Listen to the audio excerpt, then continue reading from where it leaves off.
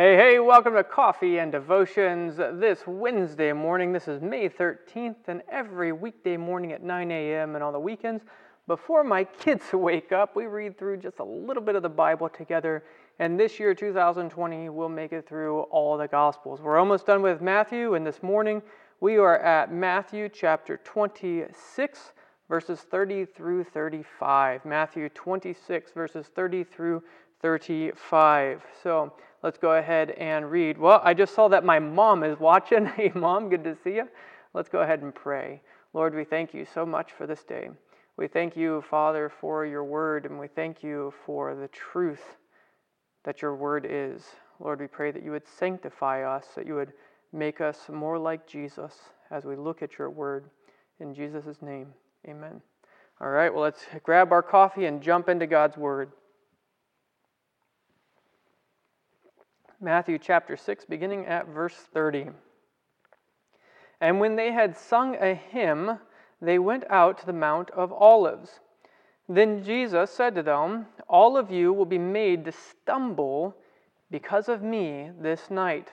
For it is written, I will strike the shepherd, and the sheep of the flock will be scattered. But after I have been raised, I will go before you to Galilee."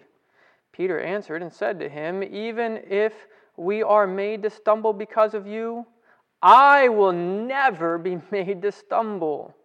And Jesus said to him, "Assuredly I say to you that this night, before the rooster crows, you will deny me 3 times. Peter said to him, "Even if I have to die with you, I will not deny you." And so said all the disciples. All right, so here we are at Matthew chapter 26, and we always start with our question A. What is this about? What is this about? So after they had sung a hymn, they went out to the Mount of Olives. So they go out there to the Mount of Olives. This is just to the east of Jerusalem. And they're there, and Jesus warns them that something's going to happen that has been prophesied, that they're all going to stumble because of him, that the shepherd, you can imagine Jesus pointing to himself, the shepherd is going to be struck, and the sheep will be scattered. So God is going to strike the shepherd, the Father is going to strike the Son, and the sheep will be scattered. And Matthew is big on showing us how Jesus is using how Jesus is the fulfillment of all the Old Testament prophecies. And here in Zechariah 13:7 is where it says that. Zechariah 13:7 says, "Awake, O sword, against my shepherd, against the man who is my companion, says the Lord of hosts. Strike the shepherd, and the sheep will be scattered. Then I will turn my hand against the little ones." So Jesus is saying that this was prophesying about himself.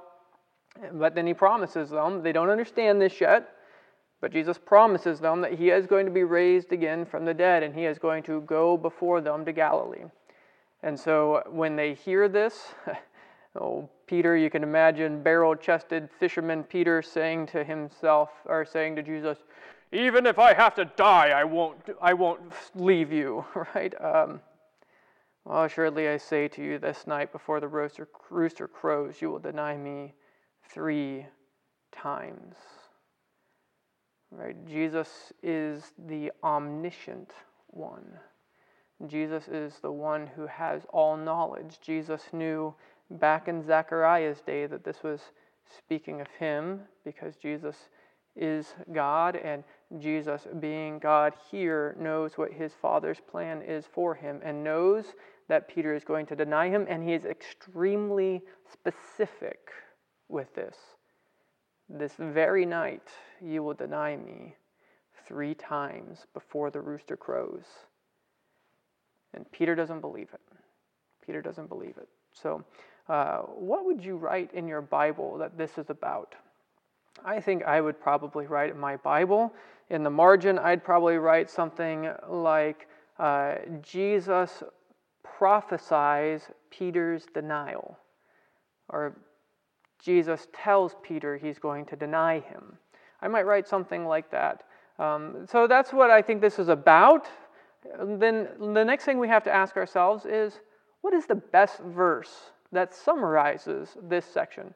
How would you underline in your Bible? What would you highlight in your Bible as the best verse to summarize what this section is about? Well, I think in my Bible, I am actually going to highlight verse 6. Right, I think I'm going to highlight verse 6. You might disagree with that. Maybe you want to highlight verse 7. Maybe you think that Jesus is getting towards the resurrection and not towards the cross here. Maybe you might highlight Peter's denial of Jesus' prophecy. I don't know. Let me know down in the comments, what would you highlight or underline in your Bible as the best verse to summarize this? I'd love to hear from you.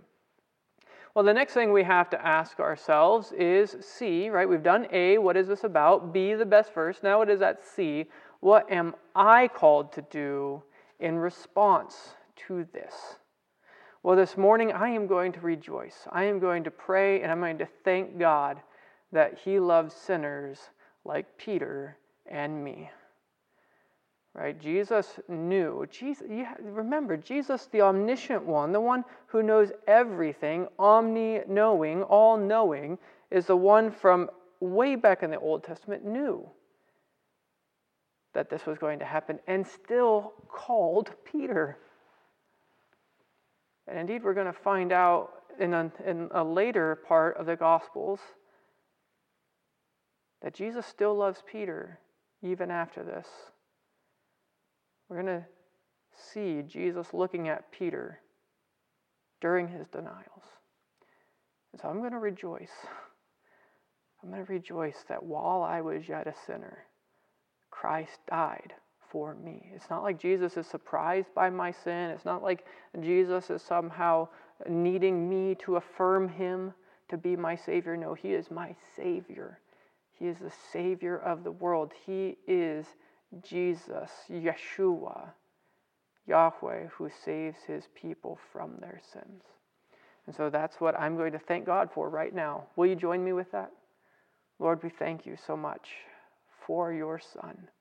Father, we thank You for sending Your only begotten one. We thank You that even though You knew that we are sinners, yet You, by Your sovereign love, by the sheer mercy of Your grace, decided to shine Your face upon us and still go to the cross. Lord, what an amazing grace You have shown us. Father, I pray that You would let our hearts overflow with thanksgiving for Your unmerited favor, for loving us even while we were yet sinners. In Jesus' name, amen. Well, may the Lord bless you today, and may you walk about in peace. Bye.